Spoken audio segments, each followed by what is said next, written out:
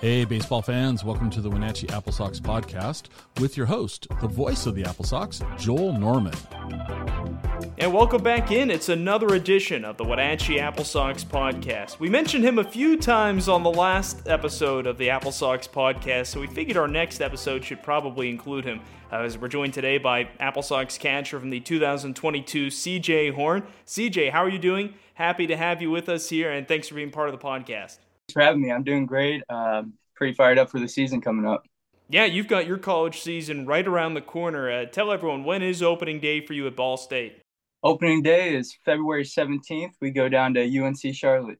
That's pretty exciting to head down there. A little bit warmer weather than what you're dealing with in Indiana, I imagine. Lightly warmer. I don't know how much warmer, but it is warmer for sure. Yeah, and you're a guy who's kind of been used to your warm weather, and you've moved around a little bit. As before we even just dive into your time with Ball State, CJ, we've got to just touch on your college career. I feel like I'm regurgitating a conversation I had with Xander before, because both of you guys have had some really insane college journeys.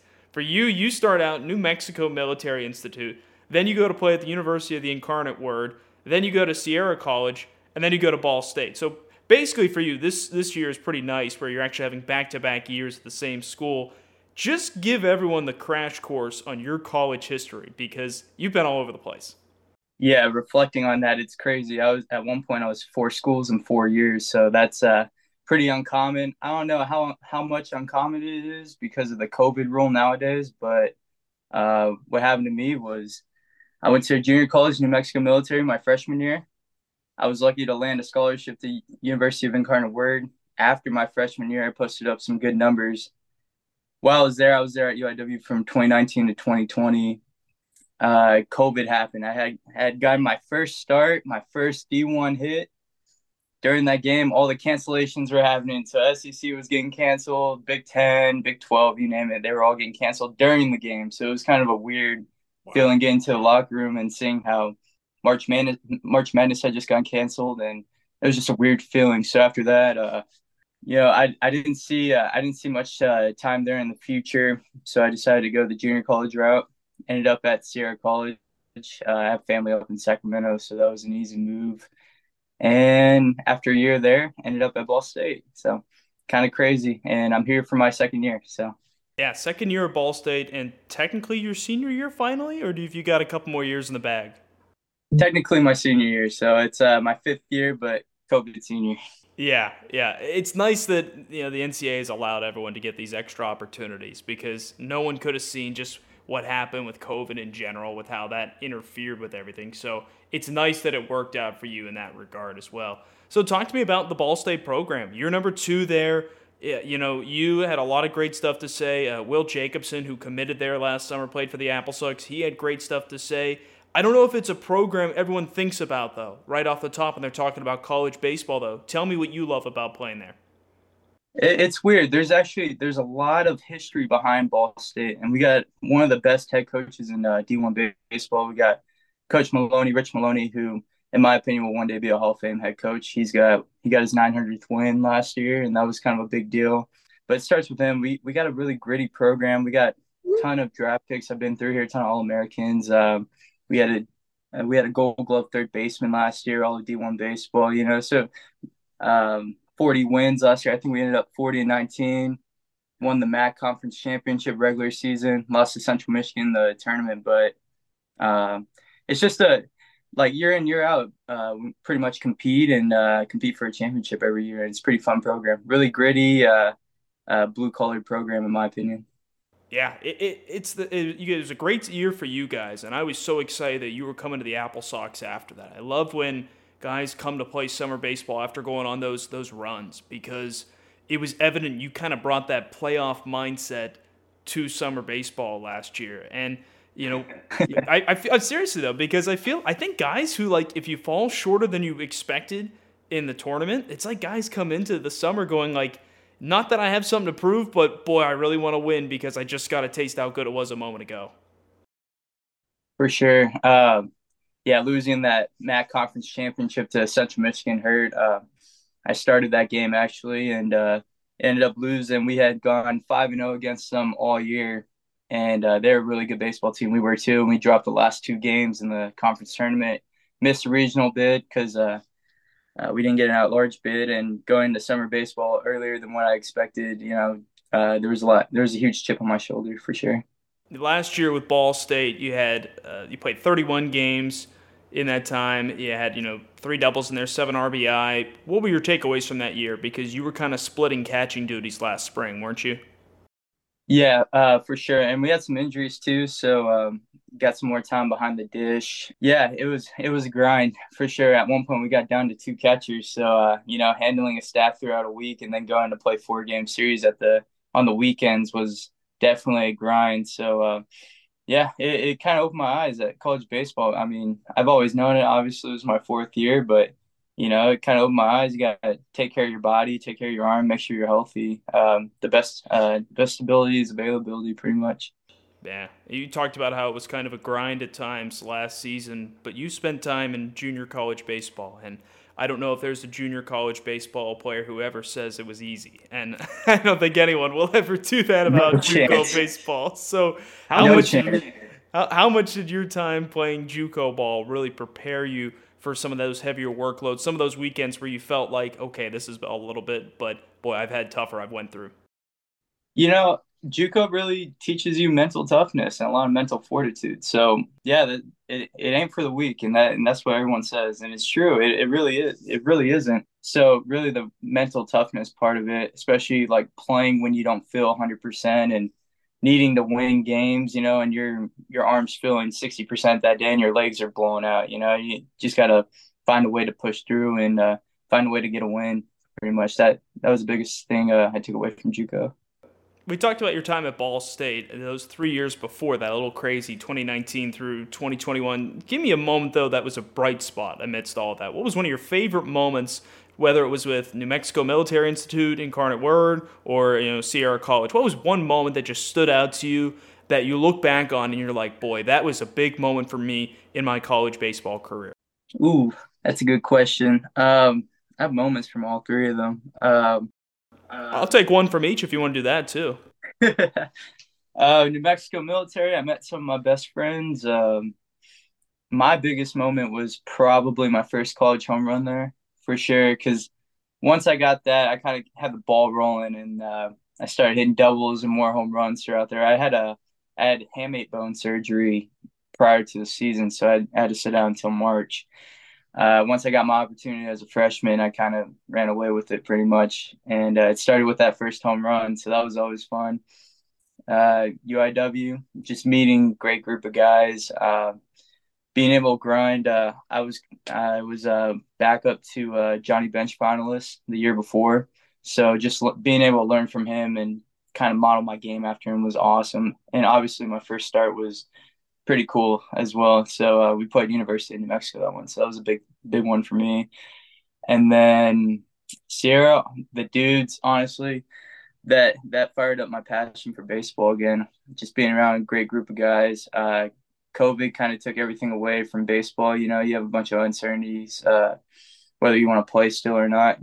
And just being around a great group of guys. I mean, every day and being able to call them your best friends pretty much. That was my favorite moment in Sierra for sure.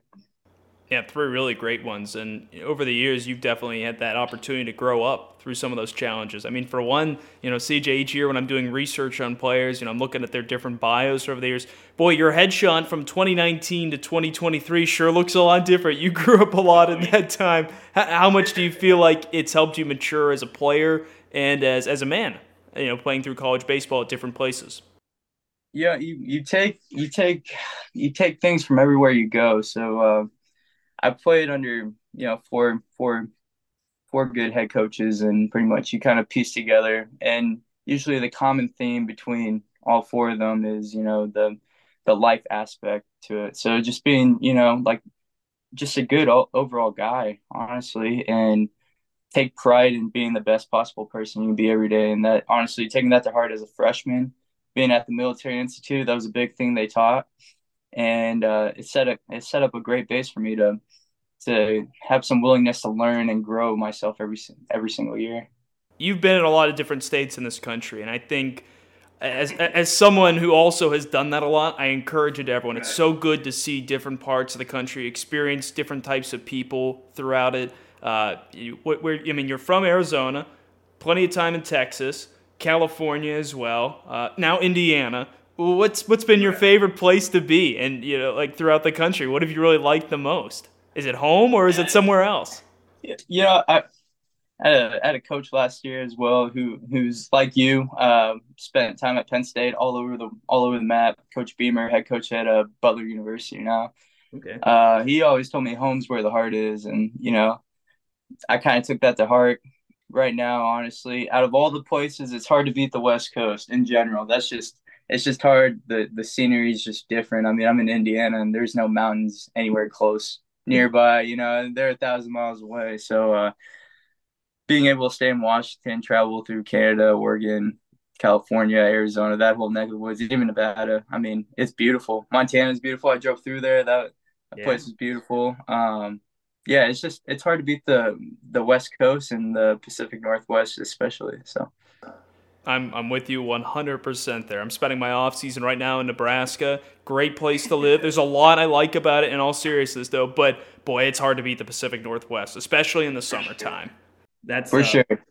Yeah, one of my favorite places to really be. Let's touch on some of your time with the AppleSox, CJ. In 2022, you come in and you kind of came in a hurry, we'll put it that way. You arrived the day before the first weekend of the season, if I remember right. Wasn't that right before we went down to Bend? It was. So it was, in a way, it was a precursor of how that weekend was going to go, because we'll spare a lot of the details. It was a hectic and a little chaotic weekend in general. So you got your crash course coming in, you're arriving as soon as you can, and then it's a hectic weekend again, we'll say.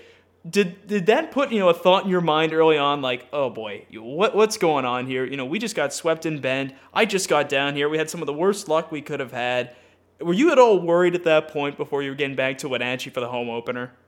Yeah, for sure. Honestly, I'm not gonna lie about that. For sure, I had just finished catching on ESPN Conference Championship game, driving cross country, going to go play in Bend, Oregon, where it was freezing, pouring rain every single game, and it was double digit scores every single game, and we had a lead, I think, 2 of the games for sure. And just that whole series, I was kind of like, what did I get myself into? But that was just the first weekend. Let it play out, and honestly, best decision to stay the whole summer, honestly. Now, you're wearing the AppleSox hat right now, for those who are just listening to the podcast, so we're hoping that you're looking back on the AppleSox summer in a good light, of course, as we start out on a poor note, but things did turn around after that, and you kind of emerged as a leader on this past summer's team. What was something you looked at as part of that? Was it just because you were around long time, you think, or was it just because you had a position like as a catcher? I think both. Just sticking around the whole summer and catching kind of goes hand in hand. Naturally, you're going to be a leader being a catcher for the most part, and being able to handle the pitching staff and while also helping hitters out whenever you see something. I mean, I've been around the game for a little bit, so if I can help spread some knowledge in some way, I'd be willing to. So all those kind of mixed together, and it just kind of happened to be like that. So I just remember down the season, head coach Mitch Darlington telling me at one point that he would chat with you, Xander, as well as Joe Ichiro a lot of times, just kind of talk about the team. What do we need to do to win today? And Xander and I talked about that the last time he was on the podcast. Take me through those from your perspective. Was that something that was decided upon by you guys, the players, or was it Mitch kind of coming up to you guys on your own? A little bit of both. I think players mostly took it upon themselves. It was more, I think we had a stretch where we weren't doing too hot. Like we had lost like 6 or 7 in a row or something like that. Maybe after Bellingham. And Mitch kind of came up to us and he fired us up. It was pretty much, how bad do we want it in a sense, and players take it amongst themselves, and all the guys that stayed in that second half, we wanted it pretty badly, obviously. So went on a little tear after that. What was the turning point in the season? You mentioned the games with Bellingham. You lost 6 in a row to them. That's so rare to see. 6 games in 6 days, the same team, don't win one. I I felt like, just as someone from the outside, I felt like at that point it was kind of a situation. We're heading to that road trip to Canada where it was like, this is kind of going to make or break the season. You were only on that one for a little bit, but it ended up being huge. Winning, I think it was, Right. it was a 4-2 road trip, and it was at that point where it was like, if things don't turn around here, this could be a long summer. Was there a moment you felt like where things clicked? Was there something that happened in your eyes? I have my opinion. I'll share that in a moment, but I kind of wanted to see what your perspective was.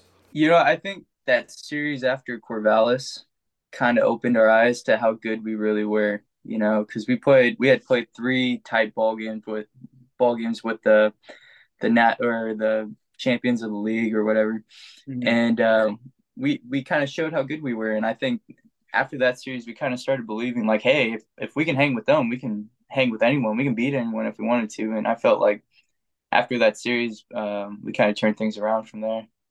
So kind of in that mid-July stretch, you felt like was kind of when things came together? For sure.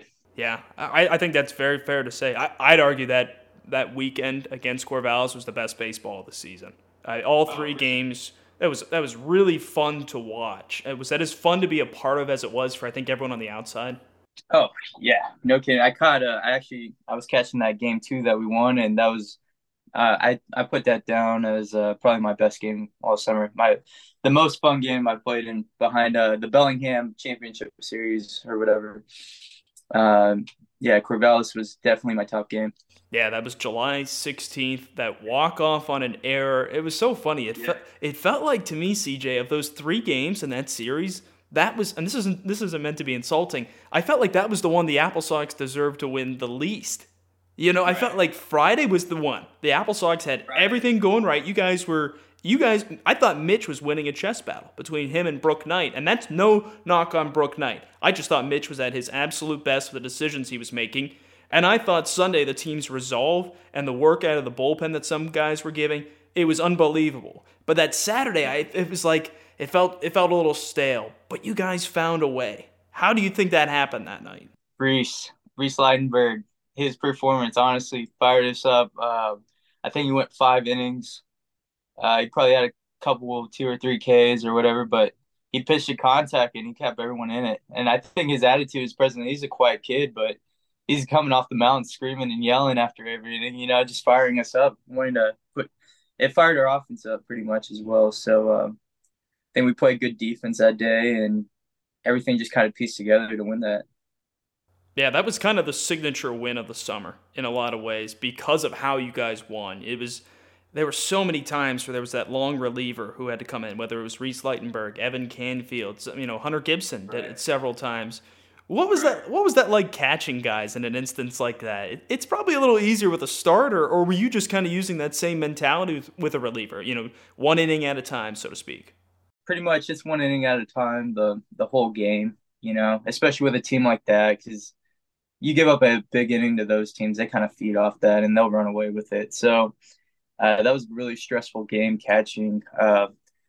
But funny behind the scenes thing, I think we called maybe one breaking ball for Reese.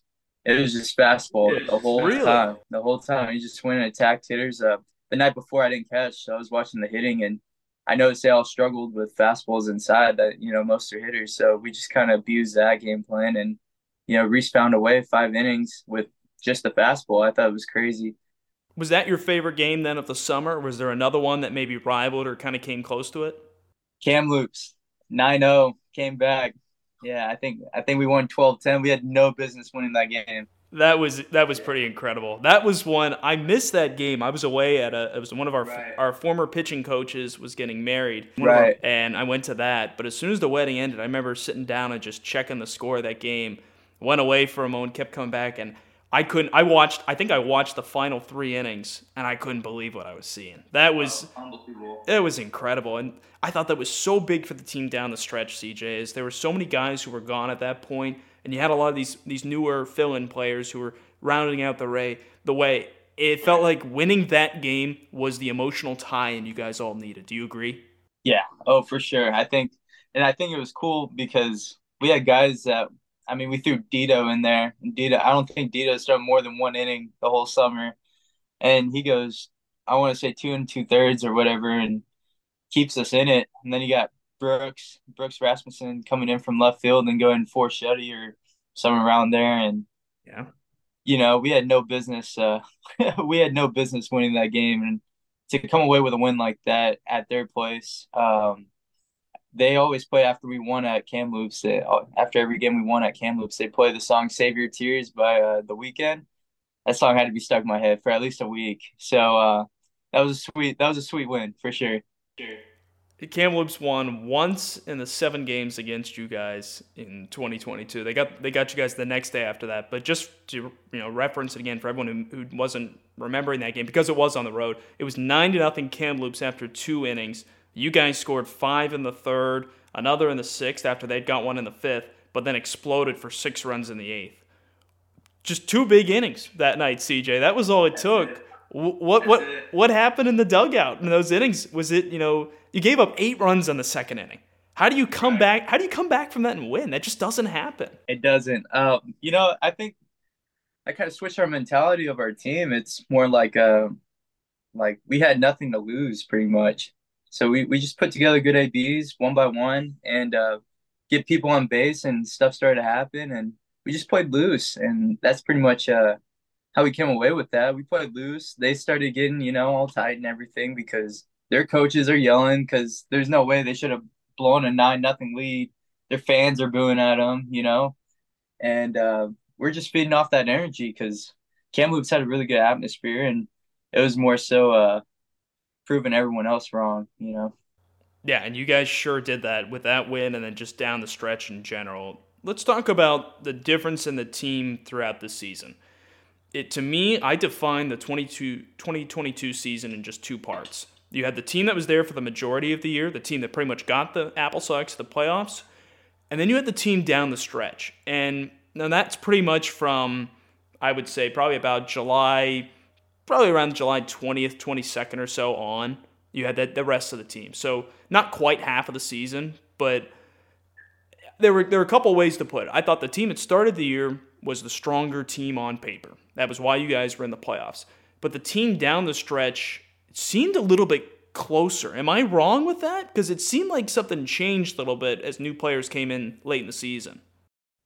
You're not wrong. I mean, the second half team, they're overachievers. That's the best way to describe it. Honestly, we had a bunch of hungry junior college kids wanting to make their mark and find a way into the WCL for next season, and using that motivation kind of help them want to perform better. And guys coming off from a long season, I mean, I'm one of those guys at the beginning of the year. It's kind of hard to turn back on. All right, I got to perform again. It will come. It's just hard to sustain that throughout a whole summer season. For someone like you then, where you were there all year, you dealt with, you had your one group, then you had another. Was it kind of tough in a way? Or, seeing a lot of those guys go who you'd gotten to make memories with? Or was it also kind of a mixed bag where it was tough, but it was also kind of fun? You had new guys come in, and you were one of those guys who was kind of setting the tone saying, hey, this is what we've got going, now be a part of it. Right. Obviously, it's tough, especially when you see some of your boys leave, like Mason Philly left early and a couple other guys all left early. And it was like, it's tough to see him go because, you make friendships throughout the way, but throughout the whole time there in Wenatchee. But getting the new guys to come in, it's weird. It's like a new sense of energy, and they're willing to bring it. If Mitch does, he did a great job recruiting these guys because, just because you got new guys in there, it doesn't mean they want to be there, all the time. So you got some guys that were fired up and were willing and wanting to win for Wenatchee. So that made things a lot more fun down the stretch. Yeah, it was really exciting to follow as well because like that game on August 1st, the non-league game against the Cascade Collegiate League Showcase team, it was a lot of those new players' first game. And Mitch, I remember he had the lineup out. You didn't play that night because it was non-league. And 1 through 9 was pretty much all new players. I had a lot of fans saying stuff to me like, who the heck are these guys? What happened to, where's Grant Sheriff? Where's, he was still with the team at that point.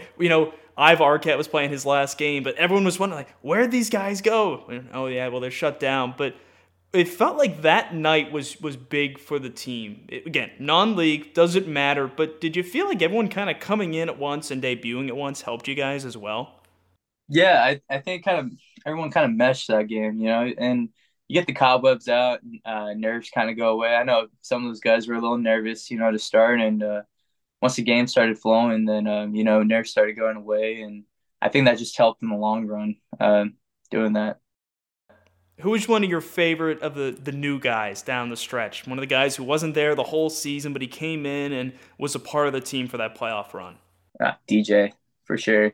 For sure. That dude was fired up every day and he was wanting to make plays, even if you didn't think you could make him play, he was making that play. So that was really fun to watch. I loved what DJ Massey brought defensively. Like you said, he had that one game. It was a liner to short. He thought it was going to drop in for a base hit, and then he had that full extension. I mean, that had to be pretty cool for guys like you who'd been there all year round, seeing guys still getting out there and hustling.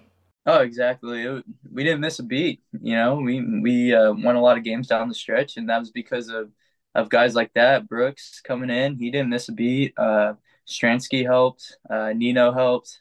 A lot of new guys that just came in that at first you don't know how good they're going to be. Obviously, you never played with them, and then they come in and they contribute right away, and it's like, man, this is awesome. We didn't miss a beat. So that was fun watching.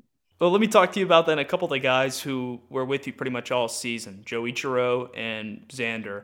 You lived with Xander, and everyone loved Joe Ichiro. I don't think anyone would have a bad thing to say about him ever. And if so, it's probably on them if that's the case. But Exactly. tell me what it was like playing with those two, because it seemed like you guys all had a great connection all summer. Oh man, Xander, honestly, one of my best friends. Love that guy. Joe Ichiro, same thing. Love him to death.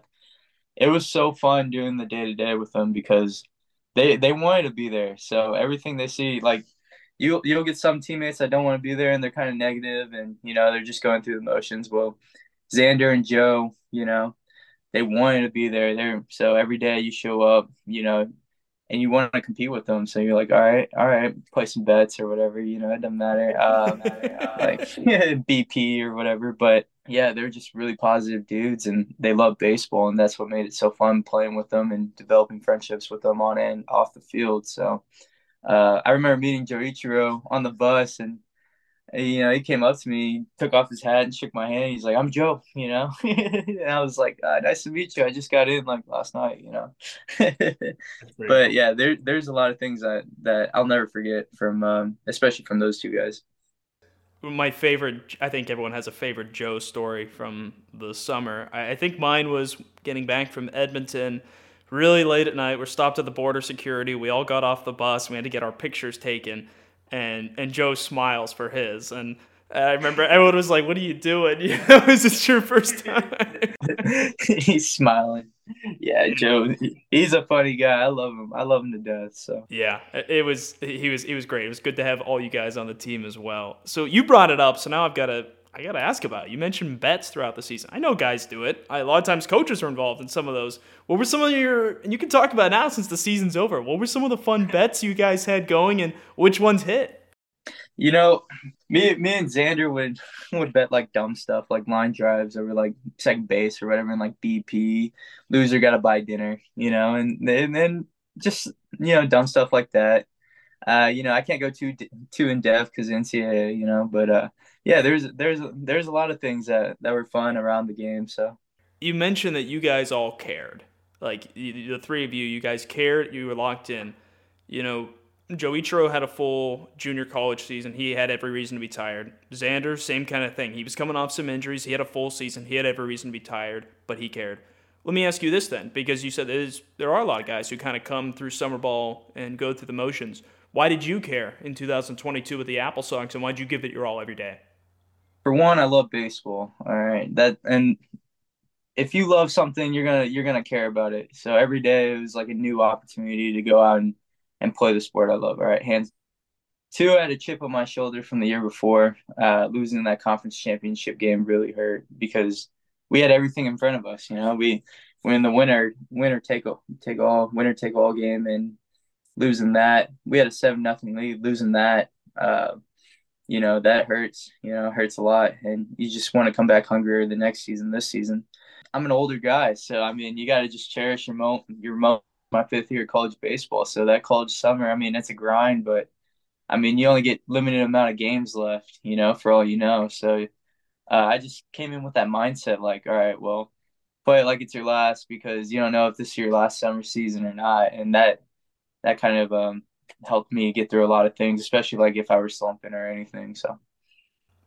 We talked about some of the favorite moments earlier. Did you have a moment, maybe there's something that happened where you just kind of went like, boy, I'm really glad I was here this summer? Was there something, maybe it was on the field, maybe it was off, maybe it's just a moment with teammates. Was there a moment where you just kind of were like, boy, this was a really good decision. I'm really glad everything's worked out? Yeah, there are a lot of moments, honestly, like that. I think, honestly, this little one of the fans, little kid, came up to me and had me sign his ball or whatever, and then after that, you can tell how grateful this kid was. After that, he come out early and like try to play catch with me or something like that. But just realizing how you had kind of like an impact on the fans were like a big deal, on the emotional side of things. Other moments, like obviously when you succeed and stuff like that, you're like, oh man, I love that. It's a new memory. I think it was Springfield. I hit a grand slam off the pole, and I don't think I've ever, that was a cool feeling. And after that, I was like, maybe I am in the right place, so that was a fun memory. But usually, like when you interact with the fans and all the kids camps and all that stuff, you kind of realize how much of an impact you have on the community as a whole. So being able to realize that was a big deal for sure. You brought up that before in the doubleheader, but that last day to beat Springfield and that home run was a big part of it. That was your first of the season. You didn't have any in the spring at Ball State. How good did that feel to crush one to dead center and hit a big target like that? Oh, that was awesome. I didn't even realize it went out, to be honest. And then I heard the sound effects or whatever, and I was like, oh man, I just snuck out. All right, I have juice. It was like a cool like realization. Like, all right, well, I can hit home runs in this league. Yeah, that was a cool feeling, and obviously coming back and winning that game was big time too. It was kind of cool seeing how frustrated Springfield was. So that was a fun moment. The 2023 Wenatchee AppleSox season is right around the corner, and the best way to enjoy all the fun at Paul Thomas Senior Stadium is with season tickets. Season tickets are now on sale for as affordable as $145, and they lock in your seats to all home games from June to mid-August, and they also include all postseason games for free at no additional cost. Premium reserve seating closer to the field and with seat backs on them are also available for $245. And new this season are Flex Packs for AppleSox fans. It's a value general admission pack of $60 that gives you 10 general admission tickets that can be used at any point in the 2023 season. Single game tickets will go on sale later on in the spring, but for right now, the best option and the best value is to purchase AppleSox season tickets. Head over to AppleSox.com right now to lock in your seats. So obviously that home run was a big one for you. You had 4 in total over the summer. Was the one off the flagpole in June your favorite? Was there another one maybe? Because there's a couple others that really stood out to me. I remember the one in that game on July 1st against Bend where you guys won 14-3. You had one of, I think, 3 that night. And then there were a couple of other ones, too. You had the playoff home run against Kamloops, the 17-2 win at home.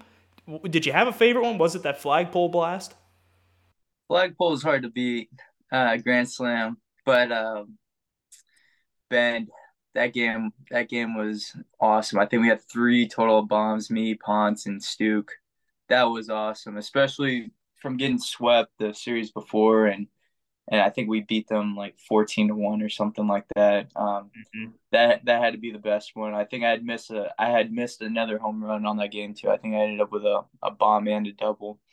But that was a fun game to play in because I wasn't a big fan of Bend all year. So It was a tough start to the season against them, so very understandable. I remember thinking at the time that was a statement victory. That was July 1st. You guys would lose 2-3 in that series, but you had just swept Kelowna. You took that one in dramatic fashion against Bend. Felt like that was just a big statement for you guys, because at that point, that had given you 6 consecutive wins, and it was kind of Bend was a team who I'd say they probably should have been in the playoffs. They just were in a tight division, and they just barely missed out. But that was a big win. It felt like it really pushed you guys in the right direction. Yeah, it did. I think that was one of the games. I think we got up to 500 probably, or just above it. So that was a big deal for us because we were fighting that all season. So there were a couple of records you guys smashed over the course of the year, but for me, I think one of the fun ones was following Joe Ichiro down the stretch, trying to get that stolen base one. The game against Walla Walla to end the season didn't matter, but it was clear once the game had kind of unraveled that you guys were trying to get Joe that record. And that was, I always said, I'm glad the AppleSox lost that game because otherwise he wouldn't have broken the stolen base record. What do you remember from that one? Because that was pretty hysterical. Runners at first and second, double steal, and they throw to second anyway, and he still gets the bag. First thought was, what are you doing throwing to second? Like, come on. But it was crazy how that shook up. Obviously, we were leading that game. I mean, I don't think we shouldn't have. I think that was extra innings, was it not? It was bottom of the ninth for that one. Oh, bottom of the ninth. Okay, yeah, it shouldn't have happened. I remember the AB before. We were like, no, oh man, Joe's not going to get the record. Like, we're all kind of down. And then all of a sudden, his spot in the lineup comes up. And we're like, all right, Joe, you got to find a way on. Like, come on, just be Joe, you know? And he gets on, and he got the stolen base. So that was awesome. But coming back to that, he had so many chances to do it before then, but he's so aggressive. He'll steal a base. It'll be an overthrow, and he'll take the next base on that overthrow. And it's like, dude, just stay, you know? Get the stolen bases. But he played hard all the time, and that was one thing I always admired about him, for sure.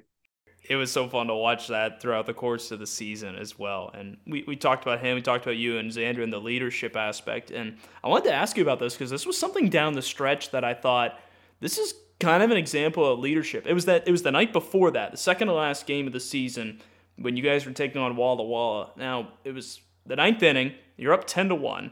And I remember you and RJ Watanabe, I think it was your first time working together. And I forget what happened. You know what I'm referring to. So I remember he just wasn't finding the zone. It looked like you guys were getting kind of crossed up a little bit. And you kind of got up and you were pretty adamant with your motions that you were making. Something was bothering you. What can you tell us from that? Because to me, that was kind of like, to me, in that instance, and not to knock RJ, it felt like in that moment, it was you get up and saying, let's quit messing around. Let's get through this. Let's get these 3 outs. Right. We were up 10-1, and yeah, that was a mound visit. So before the inning started, RJ's from Japan. All right, we're going to clarify this. So his English isn't the greatest, you know? And so I had told him the signs, right? I don't think he remembered the pitches to the numbers. So every pitch he threw crossed me up, and not just that, he would shake off 3 to 4 pitches, every 3 to 4 signs that I would throw down. So it was like, dude, it's 10-1, just throw fastballs, you know, throw strikes, let's get out of here. He's shaking me off. He wants splitters and curveballs, and it's like, come on, man. So I called time. I'm upset because he had thrown a curveball when I called a fastball, and I'm like, dude, come on. I called Joe Ichiro in. I'm like, all right, let's get this straight. You're going to tell him in Japanese, please. So we got it straight.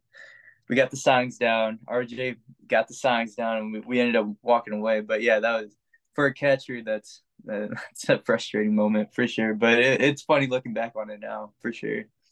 How was your communication with your pitchers all year? Was it you calling the game, or did Mitch kind of have a plan in mind? It changes team to team in the summer. Sometimes coaches will let their catchers call the game themselves, especially if they're more experienced like you. What was that like? Or how did you work with different types of pitchers over the course of the summer? Yeah, I called every game this summer, so that was fun. Usually I get with the pitcher, the starting pitcher before, and I'd be like, hey, summer ball, obviously, so you're always working on stuff. So that'd always be my first question. Hey, what do you want to work on today? You know, second, after the pen, it'd be like, hey, what's feeling good today? And they tell me what they think's feeling good. I'll tell them what looks good, you know?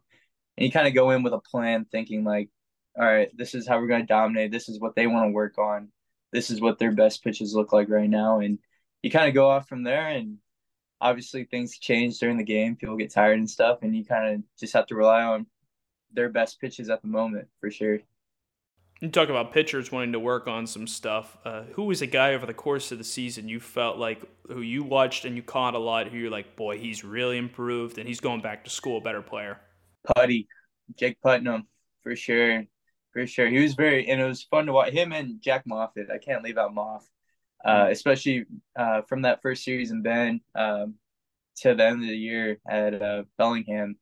Like that jump was awesome. Both those guys definitely improved their command and especially command of their off speed pitches, and that's kind of what they were working on all summer and getting innings in, and you can tell it paid off for sure. What were some things you were working on, and how did you feel that you improved on those over the course of the summer? The main thing was just driving the ball, hitting the ball with power. That was kind of my main focus all summer. So I was fortunate enough, and we all were, to have Marcus as a coach, because that's pretty much what he preached. He catered to all of our needs, and that was probably one of the biggest blessings for me was having him there, because not only did he make me believe in myself at the plate, but he also taught me the best way on how to drive the ball hard in the air consistently, and because of that, he helped me end up having a good summer. What was it about Marcus Lydon that worked so well for you guys? Because so many hitters raved about him, and it was just a great year for the guys at the plate, and he put in a lot of the work to help make that happen. He didn't cookie cut. That was the biggest takeaway. He wasn't like, here's the way I hit, or this is the way I teach hitting. He catered to each of our needs, and he taught Joe Ichiro differently than what he taught me. Two different players.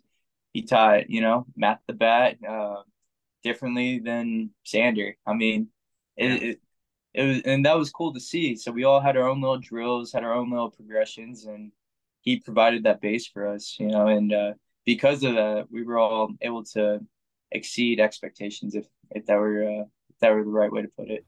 When I spoke with Xander a few weeks ago, we talked about some guys who he kind of watched, and he brought up Matt Hallback as a guy who he really liked to watch, and he learned a lot just from seeing him hit.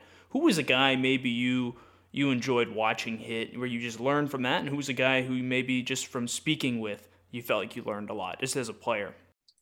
Matt's hard to beat. He's so fun to watch. And Iva as well. I was just so gifted. He's young too, but he was just, the ball off the bat was different for both those guys, and they were so fun to watch. Talking about hitting, Joe Ichiro, I can sit and talk to that guy for hours about hitting, mechanics, everything.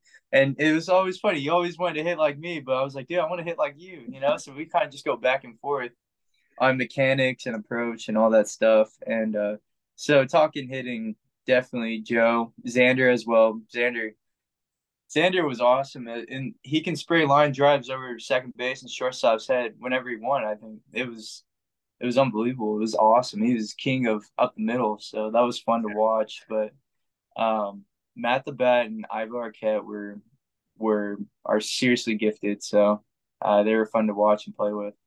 I felt like the two best hitters all year were Joe Ichiro and Matt Hallback. Now, right. Joe Ichiro could hit to all fields, but you couldn't really teach the way he came to hit. You couldn't teach that, I would argue. It's kind of what I loved was when he faced left-handed hitters, he felt like he pulled the ball more against them, and his batting average was really good against lefties. He faced right-handed hitters, he would kind of slap the ball, or what I loved was when guys were like falling through, he tried to place the ball off of the mound behind them so they couldn't field it. I love the way he did that, but again, you can't teach that. Right. To me, right. Matt Hallback was the most pure hitter of the team. Like, you're a right-handed hitter watching him, you're going, that's what I want to do, that's what I want to do, and that's what I want to do. Is that true? Right. Yeah, he wasn't Deadpool. He wasn't trying to hit the ball out of the ballpark every at bat. So that was fun to watch. He's a gamer. So yeah, when the lights came on, he showed up to play, and that was always really fun to be around. Really unfortunate to lose him to the due to injury in Kamloops, but I mean, throughout the whole summer, I thought you did awesome. So kudos. Let's talk about the playoffs. Game 1 at Kamloops, August 9th, and you guys, you roll into Kamloops a little bit late. A little trouble with the bus getting up there. No batting practice. You're just going for it. You're a catcher. You're trying to deal with your starting pitcher that night, Connor Ashworth. What was the discussion going in? Because Connor ended up having, what ended up being his second best game of the year. But crying out loud, he took a perfect game into the fifth inning or sixth inning, I think it was. He took Sixth it into inning. the sixth. Yeah. What the heck did you guys do right to get it all ready on such short notice? Well, that was a weird game because yeah, it had taken us like 9 hours to get there, something stupid like that. And we had missed BP, and me and Connor probably threw for about 20, 30 minutes, so hardly any warm up. I was already upset because, coming off a long bus ride like that and then having to catch that night is miserable. I mean, there's no way around it. It's miserable. And I was the only catcher I think we had at the time too. So it was like, there's no sitting out this one. It's playoff time. You got to go. So I just kind of took that frustration out on the field. But it was fun. We had a game plan, just attack, and I think that was one of his first outings since he had some arm trouble throughout the summer, so he got shut down a little bit. Mm-hmm. And he was on. He was dotting fastballs away, and his breaking ball was on. He was paying it for strikes and in the dirt, and they didn't have an answer for him until the sixth. So it was awesome to catch. Those are always fun to catch for sure. And how fun was it to win that game? You were a big part of that. 3 hits that night, 2 RBI, and you just came to play. 3 runs in the third, 3 in the fifth, 5 in the sixth. Before you know, it's pretty much over at that point. And you guys are just coming in there shorthanded, a couple extra bodies on the bench, but that's it. How exciting was it to win that game? Oh, exhilarating. It was awesome. Yeah, especially, it was that mindset. Like, we have no business winning this game. Like, we didn't have a BP. We're on the road. We just got off an 8-hour bus ride. Like, we legit have no business winning this game. And I think we used that to our advantage. It fueled us. And because of that, we just played loose and everything kind of fell our way. It was awesome. And I think their head coach ended up slamming the chair in the 8th inning, and that's how we knew we kind of sealed that series up. So. Did you know, you guys, you stayed the night, and you come back the next day. Did you know, kind of going back to Wenatchee, you had them just because you took game 1? Or did you kind of be like, well, both of us are going to be a little fatigued today. This could be a little tough. We knew we had them. They're kind of a team that, except for that one game, we handled them pretty easily. But I think the roles were reversed in a way. I mean, obviously we had to drive back too, but after that night, they were so down. And I think we were up, as in we didn't want to take it to game 3. So it was kind of like, we're gonna finish this tonight. We're at our home stadium. Big crowd. It was awesome. Great atmosphere. Wenatchee showed out, so that was awesome. And we had that chip on our shoulder. We're gonna finish this game, and all gas, no brakes. I think we put up like 17 runs that game and gave up 2, and the rest is history. Then we end up in the divisional championship series. So the cool thing I thought about coming back was, yeah, you guys are a little tired, but you got 2 big boosts back that night. You got Quincy Vassar coming back just to pitch that game because he wanted to, which was so cool. And you had Brandon Ponce coming back, who, not a big deal, comes back, goes 4 for 5, nearly leaves the yard twice. How much did having those 2 as reinforcements really re-energize you guys for game 2? Oh, Quincy was awesome that game. They didn't have an answer for him, and it was so fun to catch too. But again, it's like bringing new people in, except these were our boys. They came back and helped us out, so it was energizing. It was refreshing, it's kind of weird. It's like, once an AppleSox, always an AppleSox in a way, and bring these guys back, it was awesome. It was great. It was great. It was great for setting the tone. And you had a big home run in that game as well, in that 6th inning of that one where you guys scored 7 runs. How good did that feel at that point?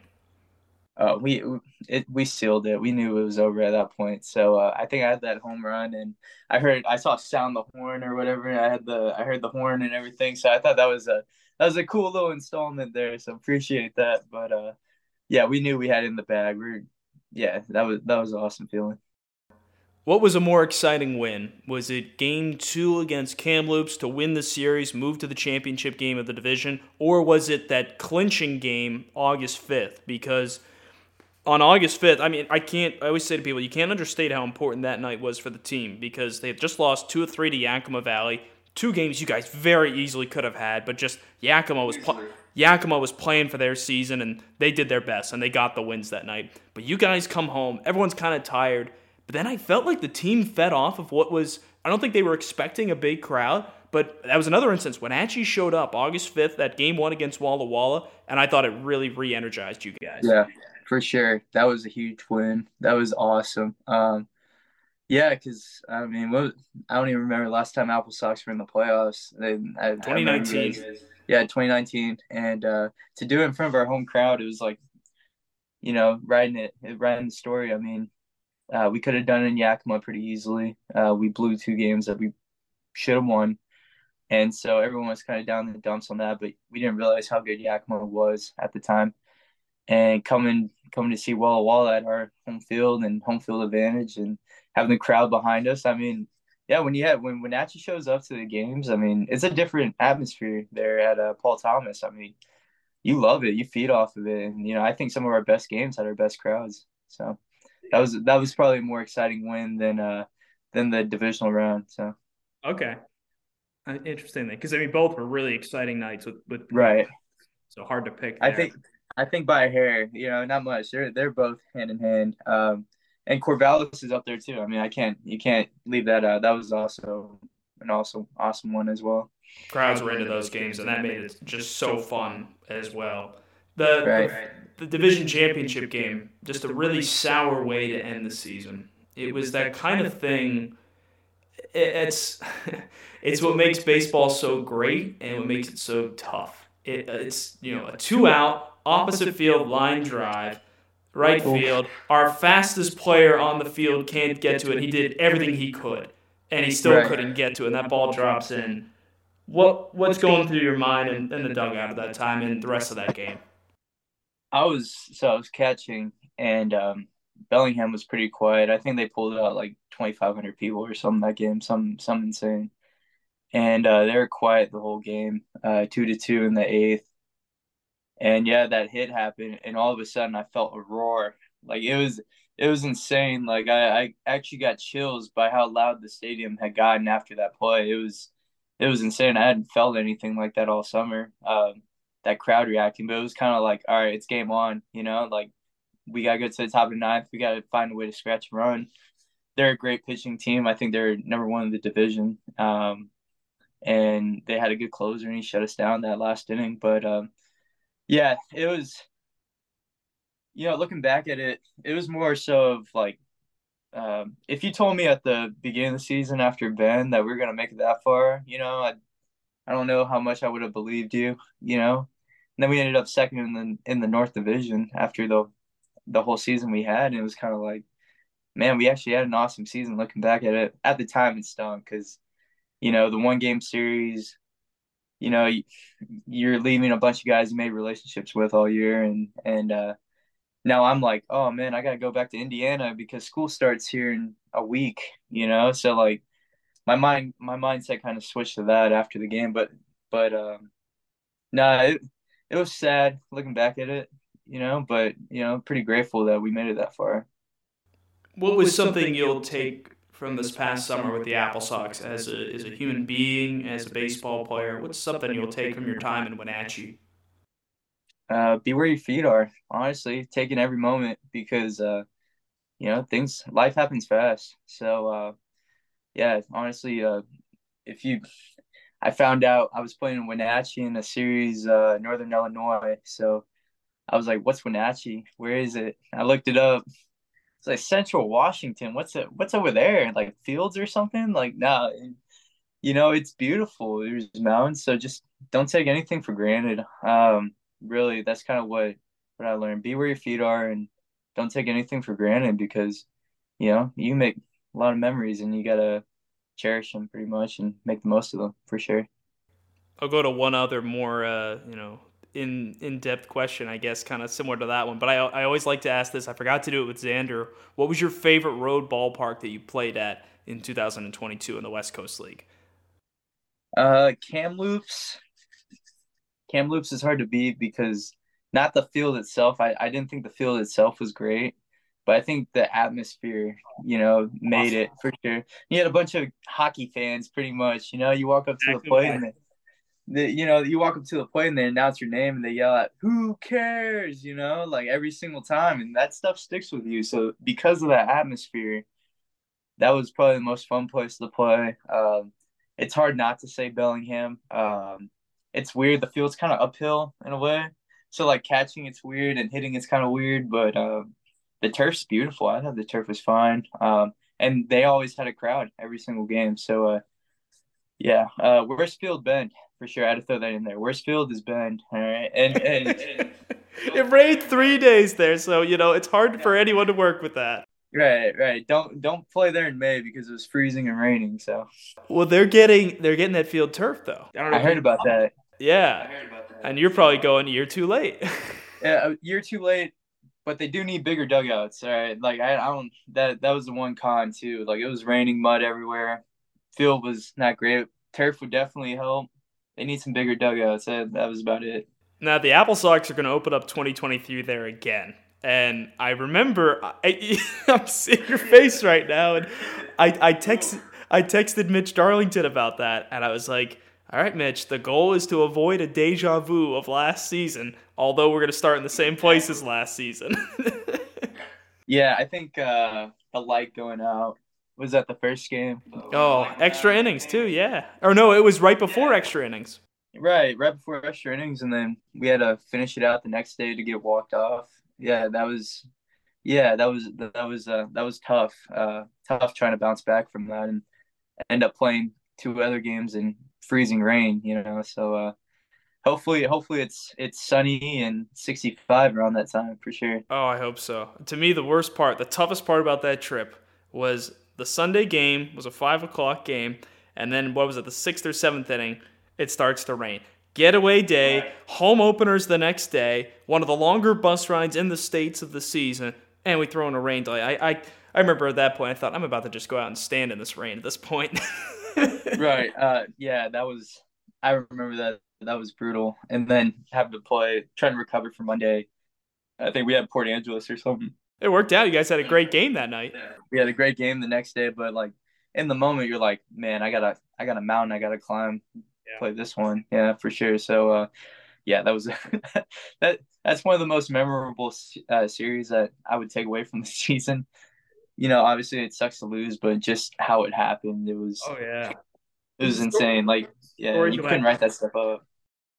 It just felt like you guys fed off of that adversity, though. You had those moments where it was almost like you had to look at each other and just go, really? But then you guys found ways to thrive right after that every time. Right, yeah, resiliency. That was probably a good way to describe our team. We were pretty resilient, and hard-headed too. We didn't like losing, so all that fed together. I mean, we might not have been the most talented team most nights, but we found ways to get the job done in a way. So absolutely, CJ. The last question I've got for you. I feel like we could go forever, but we don't want to give a 3-hour podcast here. Yeah, you're good. Yeah, last question. I always love to ask now former players this. If you were giving advice to someone who is about to join the AppleSox in 2023, what advice would that be? Enjoy every moment. Yeah, because you never know. Wins or losses, I mean, in the moment they matter. They're always there, but enjoy just being with your teammates, being able to play in an awesome atmosphere like Paul Thomas.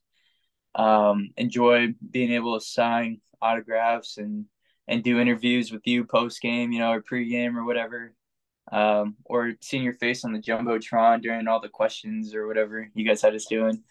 And just enjoy all the little things like that because, there aren't many places like it. I've been fortunate enough that I've had a couple of places where I played summer ball that were like that, but not everywhere's like that. So, just realize how good you have it and make the most of it for sure. Awesome. Well, CJ, thanks for the time. Thanks for, all the fun moments in the past 2022 season as well. You were pretty quickly a fan favorite throughout the season. Every once in a while, I'll see an ad that has your walk-up song in it, and I'll always remember a couple of your home runs from the year. It's the one, it's like a seltzer or something. I forget what it is. They'll play your song, and I'm always like, I'm thinking in my head, now batting, CJ Horn. But Thanks for spending some time here, and best of luck at Ball State. Thanks, Joel. Appreciate you. Thanks for tuning in to the Wenatchee AppleSox podcast. If you enjoyed it and don't already, please subscribe to get updates on our newest episodes. Make sure to like the AppleSox on Facebook and follow @AppleSox on Twitter or Instagram. Wenatchee AppleSox Baseball, celebrating summer one inning at a time.